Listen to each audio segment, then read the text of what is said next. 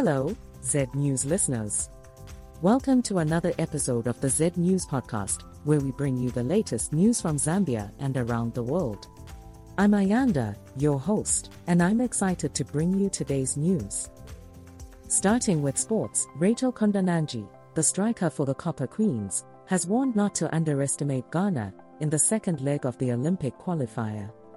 The Copper Queens aim to build on their 1-0 win over Ghana in the first leg, with the second match taking place at the Levi Mwanawasa Stadium in Ndola on Wednesday. Kundananji acknowledges Ghana as a good team and emphasizes the need for Zambia to focus for the entire 90 minutes of the game. In other sports news, the Zambia swimming national team coach, Ian Stephenson, believes that the recent performance of swimmers at the World Championships will help them impress at the African Games. He also mentioned that a lot of investment has been made in training the swimmers to ensure proper representation in competitions. Moving on to politics, Raphael Nakasinda, the PF Secretary General, has been charged with espionage for appearing in a documentary produced by a Zimbabwean television station, where he allegedly provided information that could be useful to a foreign power or disaffected person. The case will resume on March 14 for mention. The state has opposed jailed former Deputy Inspector General of Police Charity Katanga's bail application pending appeal, arguing that she has not demonstrated any exceptional circumstances to warrant the court to grant her request. Katanga has been sentenced to 3 years in prison for possession of 10 buses deemed to be proceeds of crime, and has appealed against her conviction and sentence. In a tragic incident, a young mother in Southern Province faces a tragic outcome after taking a nap and leaving her 1-year-old child in the care of other children.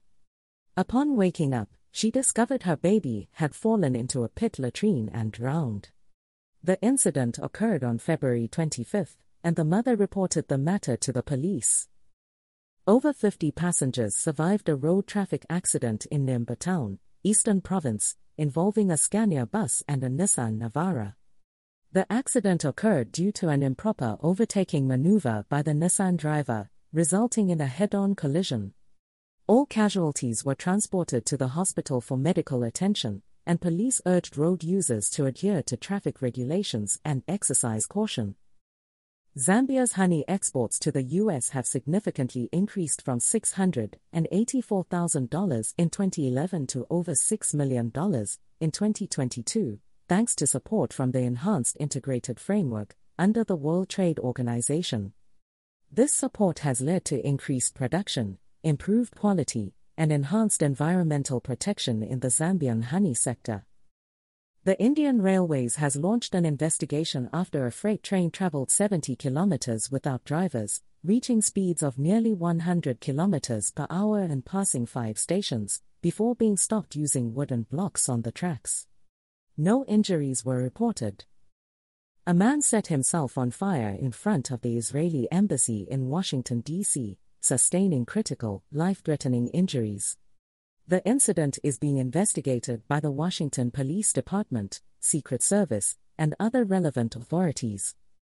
Former Brazilian President Jair Bolsonaro claims he has been a victim of political persecution since leaving office and denies allegations of inciting a coup after losing the 2022 election.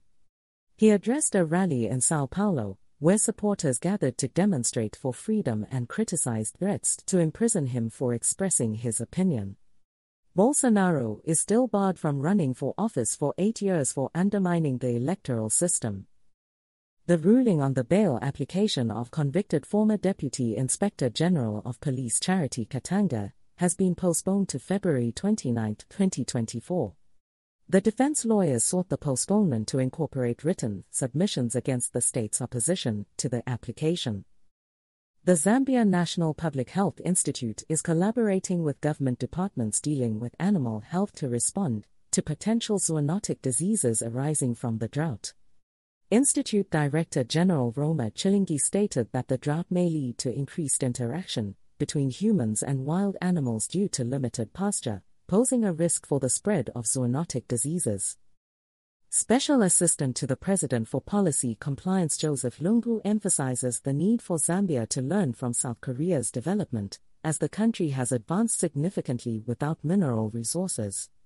Zambia National Service Commander Meliti Solochi and Zambia's ambassador to South Korea, Andrew Banda, also expressed the importance of learning from South Korea's development strategies. That's all for today's episode of the Z News Podcast. Thank you for tuning in, and we'll be back tomorrow with more news from Zambia and around the world. But before I go, I have a little surprise for you. I'm not actually human. I'm an artificial intelligence designed to bring you the latest news in a conversational tone. I hope you enjoyed the episode, and I'll see you tomorrow.